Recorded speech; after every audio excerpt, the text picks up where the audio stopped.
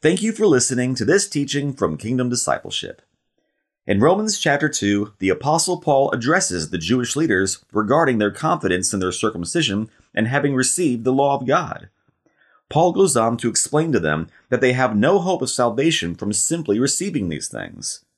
Are you trusting today in your own good life, or are you trusting and relying and clinging to Jesus alone for the forgiveness of your sins and salvation of your soul, that you may receive eternal life and go to heaven when you die? Let's open our Bible now to Romans chapter 2 and see where our trust may be misplaced.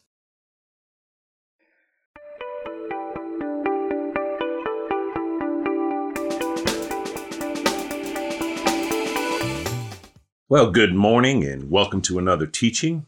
It is a Thursday morning here in Texas, and hopefully y'all loving on Jesus, spending more and more time with Jesus, growing to know Jesus, growing to be a more devoted disciple of Jesus Christ our Lord. It's the meaning of life, being a disciple of Jesus and growing to be a better, more devoted, more obedient, more selfless, more Christ-like disciple of Jesus Christ our Lord. So thank you, Lord Jesus. All right, so we are, Lord willing, we'll finish Romans 2 today. The block is going to be Romans 2, verses 17 to 29.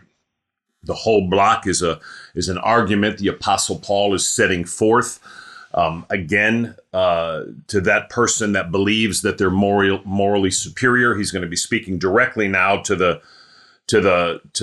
Jewish leader or the Jewish person who believes themselves to be in a comfortable position simply because of their Jewish heritage, simply because they've been given circumcision, because that they've been given the law.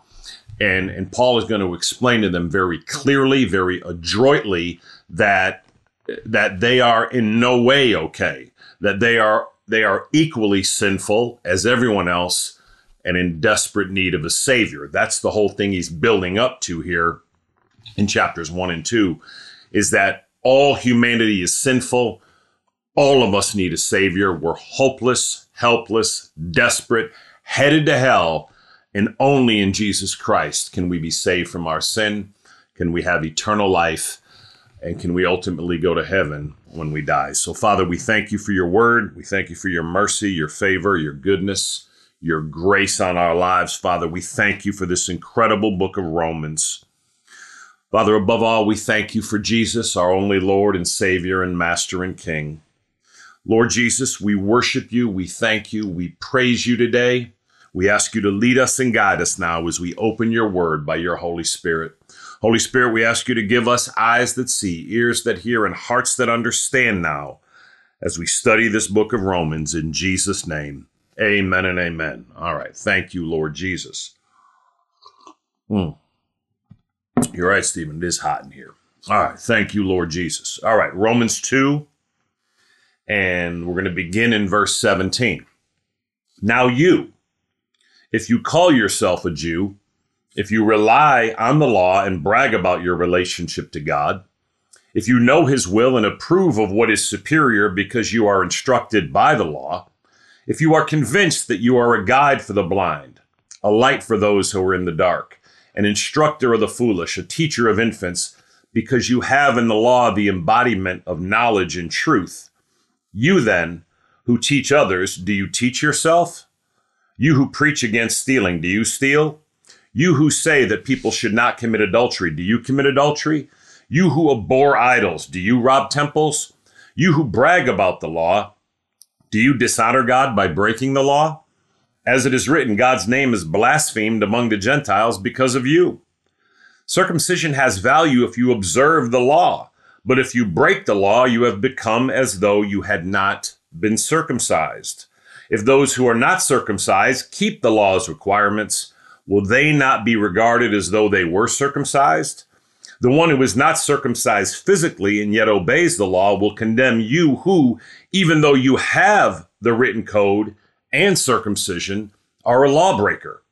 A man is not a Jew if he is only one outwardly, nor is circumcision merely outward and physical. No, a man is a Jew if he is one inwardly, and circumcision is circumcision of the heart by the Spirit, not by the written code.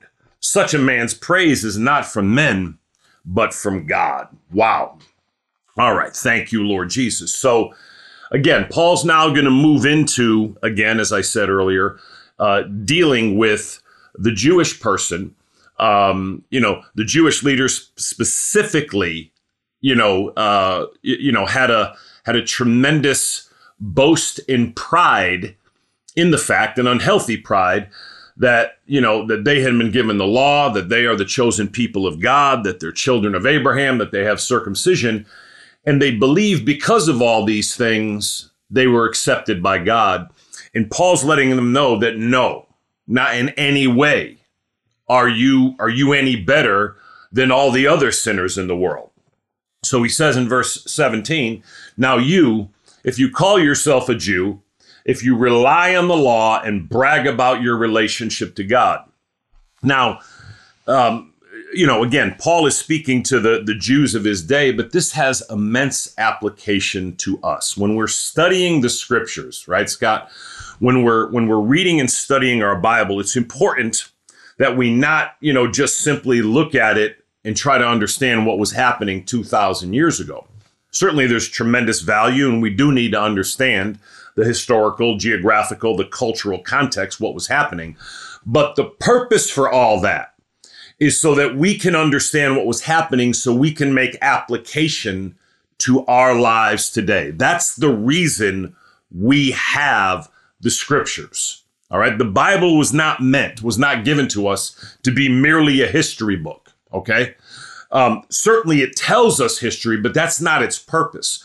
Its purpose is to be a mirror to us, to reveal to us, where we are out of line in our understanding and our beliefs and in our behavior, so that we can make the appropriate adjustments, believing what the scriptures tell us to believe, thinking how the scriptures tell us to think, speaking how the scriptures tell us to speak, and of course, living and obeying the scriptures and what they tell us to do.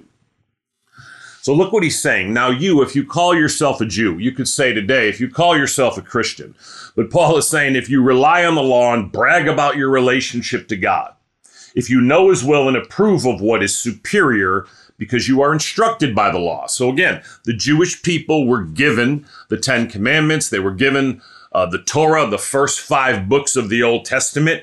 So they were instructed in the Word of God. They did have the incredible, overwhelming blessing of having the written Word of God. It's incredible.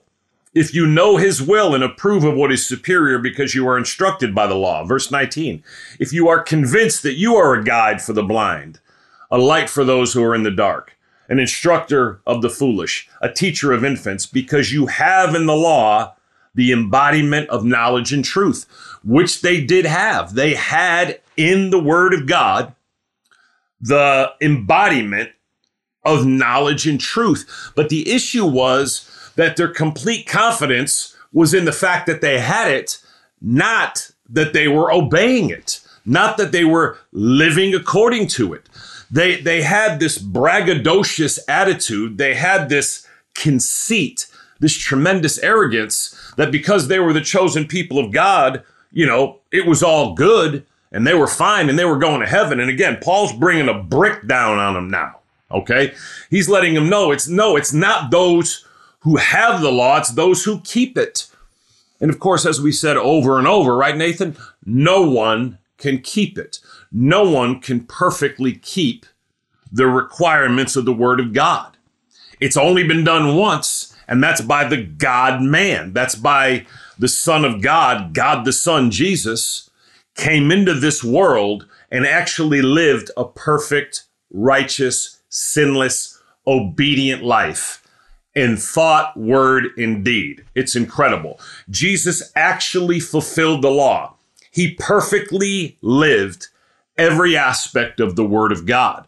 Indeed, at the end of his life, God the Father would have welcomed him into heaven because he did fulfill every aspect of the law perfectly, never sinned. But instead of that, Instead of Jesus taking his perfect life and using it for entrance back to heaven, he offered it to you and I. All 8 billion people in the world have transgressed the law, have failed in obeying the word of God. And because of that, we're just in a hopeless, helpless, hell-bound state. We need a savior. When you receive Jesus Christ as your Lord and Savior, now pay attention, this is important.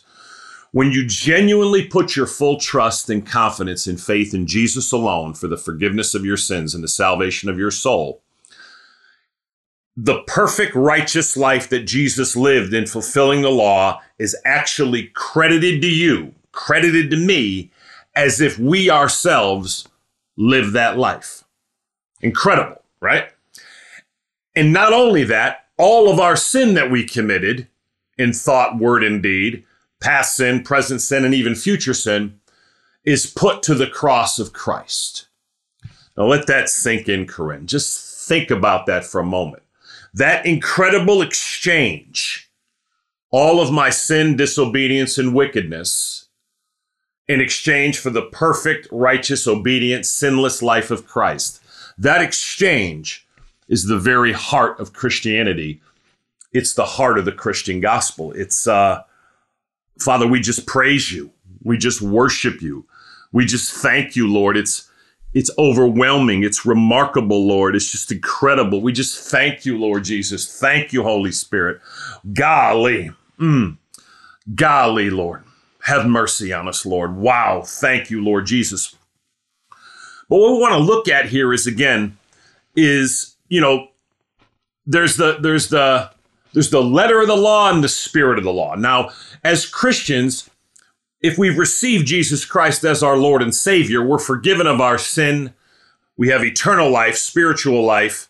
God the Father is our Heavenly Father, and we will go to heaven when we die. But still, we can act in these ways, right? If you brag about your relationship to God, if you know his will and approve what is superior because you're instructed by the law, as Christians, and particularly as Christian leaders, I'll call us out here, or those of us who are in a good, solid church where we receive good doctrine, we can kind of get this air about us. It's sinful, it's prideful, and every one of us really needs to repent. The farther we go in Christianity, the more our flesh, the more the world, the flesh, and the devil will labor, as well as our own sinful nature, to lead us into this pride as if we know what we're doing. We have a confidence that we have this superior understanding based in the Word of God and the Son of God. And again, we do have this tremendous understanding, but we ought not carry ourselves that way. We ought to have a modicum of humility, which is to say we don't know everything. Okay? I don't know everything. Father, forgive me. Golly, just forgive us, Father, where we just carry ourselves in this manner. Golly. If you know his will and approve what is superior because you're instructed by the law. Again, as Christians, we have the living word of God. We have spiritual life. And we know what the word of God teaches. But the important thing is, how well are we living it out? Now, again, I'm not talking about our salvation now, okay? We're not saved by anything we do. But the point is, the application of this is, we ought not be boasting about all our understanding in the Word of God. We were talking about this at Bible study on Tuesday, and how in our ministry the Lord has blessed us that we do, by the mercy and grace of Jesus Christ, we do have a strong understanding of the Scriptures. We do understand the Word of God. We do understand what it means that we are sinful, hopeless, and helpless, and we need a Savior. The Lord, by his grace, has given us revelation into his Word, but we ought not carry ourselves like we're better because of that. And we have at times, and we've repented of that. Just this attitude that, we're not any better than others because we have a deeper understanding of the Scriptures. We're certainly in a better place, but how much are we living our lives according to those Scriptures, Billy? That's really what matters. Now, again, I'm not talking about your salvation now and going to heaven. I'm talking about the fact that that as believers in Jesus Christ, we have this revelation of the scriptures. And those of us who have a passion for the scriptures and study the scriptures, are you living the scriptures? Now, again, we're not trying to get to heaven by these things. That's what the Jews were doing. And Paul's going to make it clear that it's not going to happen. But look what he says. If you are convinced that you are a guide for the blind, a light for those who are in the dark, an instructor of the foolish, a teacher of infants, because you have in the law the embodiment of knowledge and truth. And certainly that's what we need to do, right? As Christians and as Christian leaders, right? We do need to be an instructor of the foolish, a teacher of infants, because we have in the word of God what's right and what's true. But look what he says in verse 21. You then who teach others, do you not teach yourself? You who preach against stealing, do you steal? 22, you who say that people should not commit adultery, do you commit adultery? You who abhor idols, do you rob temples? So what Paul is showing these Jewish people who had this complete confidence that they had the law and they knew what was right, and they did, but Paul is showing them that they break the law. Okay, now they may not break it exactly in the letter of the law, although they did that, but they would break it in the spirit of the law. He says, you then who teach others, do you not teach yourself? I mean, they would be teaching others about the law, but then inside themselves, inwardly, they would just have this pride, this arrogance, this conceit, and this even contempt for other people, for really all those who weren't Jews, because they didn't have it, even though they're not keeping it any better than the others are. And oftentimes they were worse.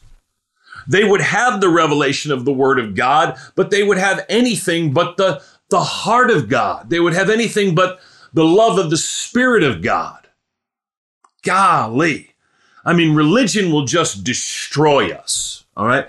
Remember, biblical Christianity is not about religion. Excuse me. That's good coffee. Biblical Christianity is not about religion. It's about a relationship with Jesus Christ. Okay. Religion is when we're trying to consistently put on an outward show. We're trying to have an outward manifestation of like, we're quote religious or something, or we're like, we really believe in God and we're trying to impress God and impress people. It's not biblical. It's sinful. All right. Religion, it's been said, is when you have outward form without inward substance. Now, it's good to have outward form, but without inward substance, without the inward reality of having Christ living in your heart and you laboring to live for him, your outward substance will cause more harm than good oftentimes to yourself and even others. You who preach against stealing, do you steal? And again, you know, when Paul is saying this, you know, they might be saying, well, wait a minute, you know, you don't steal. No, you may not go out and steal in the way that you're thinking, but yet, you know, in your heart, you manipulate and you steal and you obtain things in a roundabout way, right? And they would justify themselves in this. Look what he says in verse 22. You who say that people should not commit adultery, do you commit adultery? Jesus said, they would say, I never commit adultery. And then Jesus said, if you look at a woman and lust after her in your heart, you already have committed adultery with her. Wow. Okay. So yes. So they would be thinking based on the letter of the law, I didn't do it, but on the spirit of the law, you have. This one's interesting. And as my studying and preparing for this, I did not know this. And the commentators made this point. It says, you who abhor idols, do you rob temples? And so the Jewish people would, of course, you know, abhor, you know, Gentile idols, and you know, and that's a good thing, right? But you know, we serve only, you know, our triune God. And so they would make a show of how much they abhorred idols, right? How much they detested, you know, these man-made idols. But then they would go into a temple and they would steal the idol and sell it. and they would justify the stealing of the idol and robbing the temple. You see it? You see it, Pop? Ridiculous, right, Rap? You who abhor idols, do you rob temples? So again, do you see the backward way that they would justify their lifestyle? Verse 23, you who brag about the law, do you dishonor God by breaking the law? And again, this is we want to look into our own hearts, okay? We ought repent. All of us ought to repent, right, Becky? Just where we can look in ourselves and we have this attitude of superiority. We have this boasting, you who brag about the law. That's wonderful. We ought to brag about the grace we've been given and the mercy we've been given. But we ought to consistently walk in humility, in repentance, and, in conviction for the ways we're not living in the Word of God. You who brag about the law, do you dishonor God by breaking the law? Verse 24, as it is written, God's name is blasphemed among the Gentiles because of you. Look at verse 25. Circumcision has value if you observe the law, but if you break the law, you have become as though you had not been circumcised. Now, this was big. So back in 24, he says, as it is written, God's name is blasphemed among the Gentiles because of you. And the reference there is Paul's quoting Isaiah 52:5, Ezekiel 36:22. And so, and again, we can, every human being is sinful. Every human being does wrong. No one has any excuses. But, when we behave as Christians, as all of us have, and it's just an area of repentance for all of us, when we behave in a way, Peyton, that's really not biblical, that's really not scriptural, people can say, yeah, look at those Christians, they do wrong too, which we do. Every one of us is sinful, and that certainly doesn't let them off the hook. But, we want to be increasingly growing to be more like Jesus. There's nothing. There's no sin at all anyone could accuse Jesus of, right, Jason? All right, 25. Circumcision has value if you observe the law or obey the law. But if you break the law, you have become as though you had not been circumcised. Now, again, this would have rocked them, again, because the Jewish people had an utter and complete confidence in circumcision. But again, circumcision was this outward fleshly sign that was given to the Jews, given to Abraham, right? The cutting away of the foreskin of the man's penis. And they had this complete confidence in that special ceremony of circumcision, believing that in that outward circumcision, that they were fine, that they were going to heaven, that God was going to overlook their sin. Look what Paul says. Circumcision has value if you observe the law or obey the law, but if you break the law, you have become as though you had not been circumcised. Wow. So my circumcision, doesn't mean anything. Verse 26, if those who are not circumcised keep the law's requirements, will they not be regarded as though they were circumcised? Again, so only the Jews at this time had this covenant of circumcision, right? And so all the rest of the world didn't undergo circumcision for the males. But Paul says, the one, verse 27, who is not circumcised physically and yet obeys the law will condemn you who, even though you have the written code in circumcision, are a lawbreaker. Wow. Again, to be, a first century Jew and to hear this would have been overwhelming. That verse right there, when they read that, when a Jew read, the one who is not circumcised physically and yet obeys the law will condemn you who, even though you have the written code, the law, and circumcision, are a lawbreaker. You don't obey the law. You don't obey the word of God. So even though you've been given all the revelation in the scriptures, even though you've been given the incredible privilege of the revelation of the scriptures, the privilege of this ceremony of circumcision, if you're not obeying the word of God, which none of us do perfectly, None of it matters. Only hell awaits. And again, this would have been devastating. And again, how does this apply to us? For those of us that think we're going to be able to do enough good to get to heaven, it will never work. All our outward physical efforts can never attain heaven.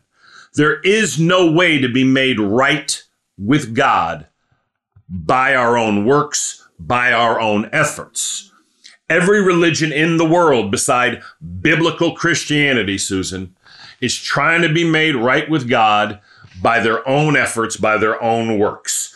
They will admit that they have done wrong. I have spoken to some, just a pious Muslim who admits that he's sinful clearly and is laboring to work and admitting that he is trying to do enough good to offset the bad he knows he's done.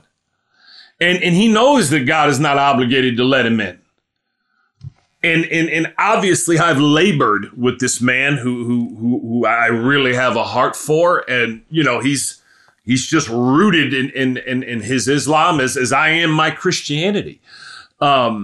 But all other religions are trying to be made right with God by outward physical works.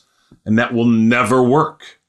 We have to humble ourselves before Jesus. We have to go before our Heavenly Father. We go before God in humility, confessing we can't do it.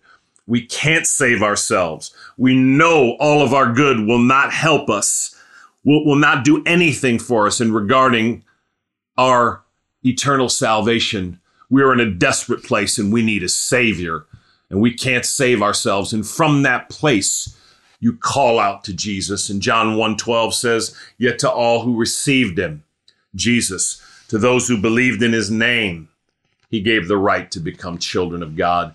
From that place, you go before Jesus and confess, "Lord Jesus, I do confess that I'm a sinful person. And Lord, I know that I'm hopeless and helpless and desperate. But Jesus, I believe you are the Son of God.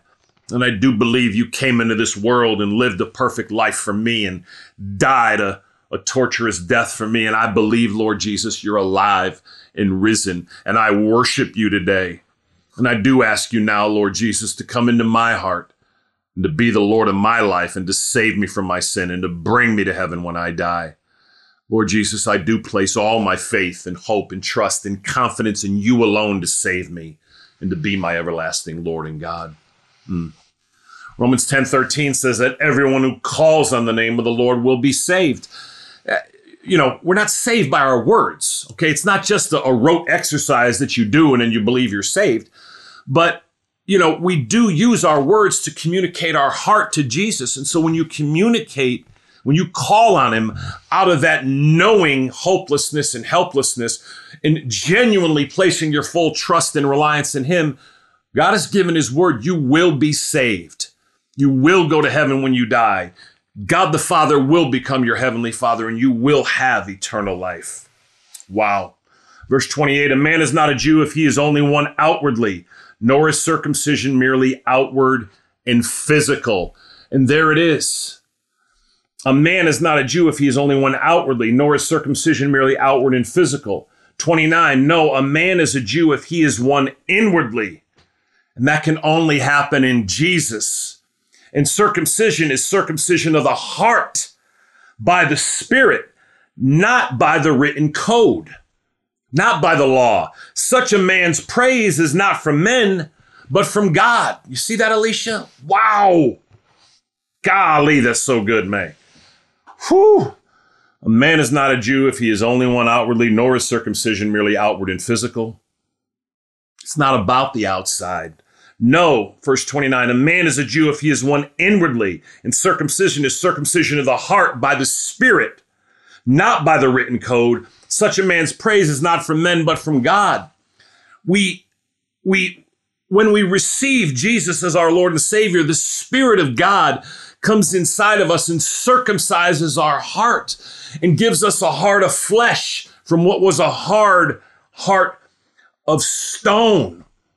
And it's not by us following the 10 commandments or the law of God. It's by our humbling ourselves before Jesus and receiving him as our Lord and Savior. And it's inward. And our heart is circumcised, and we're given a new heart. We're given eternal life by the Holy Spirit of our God.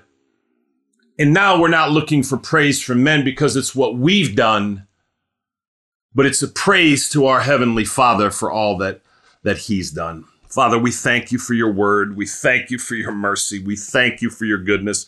We thank you for Jesus. Forgive us, Lord Jesus. Have mercy on us. Cleanse us of just our attitude of superiority and conceit and arrogance. Help us to walk humbly before you, Lord Jesus.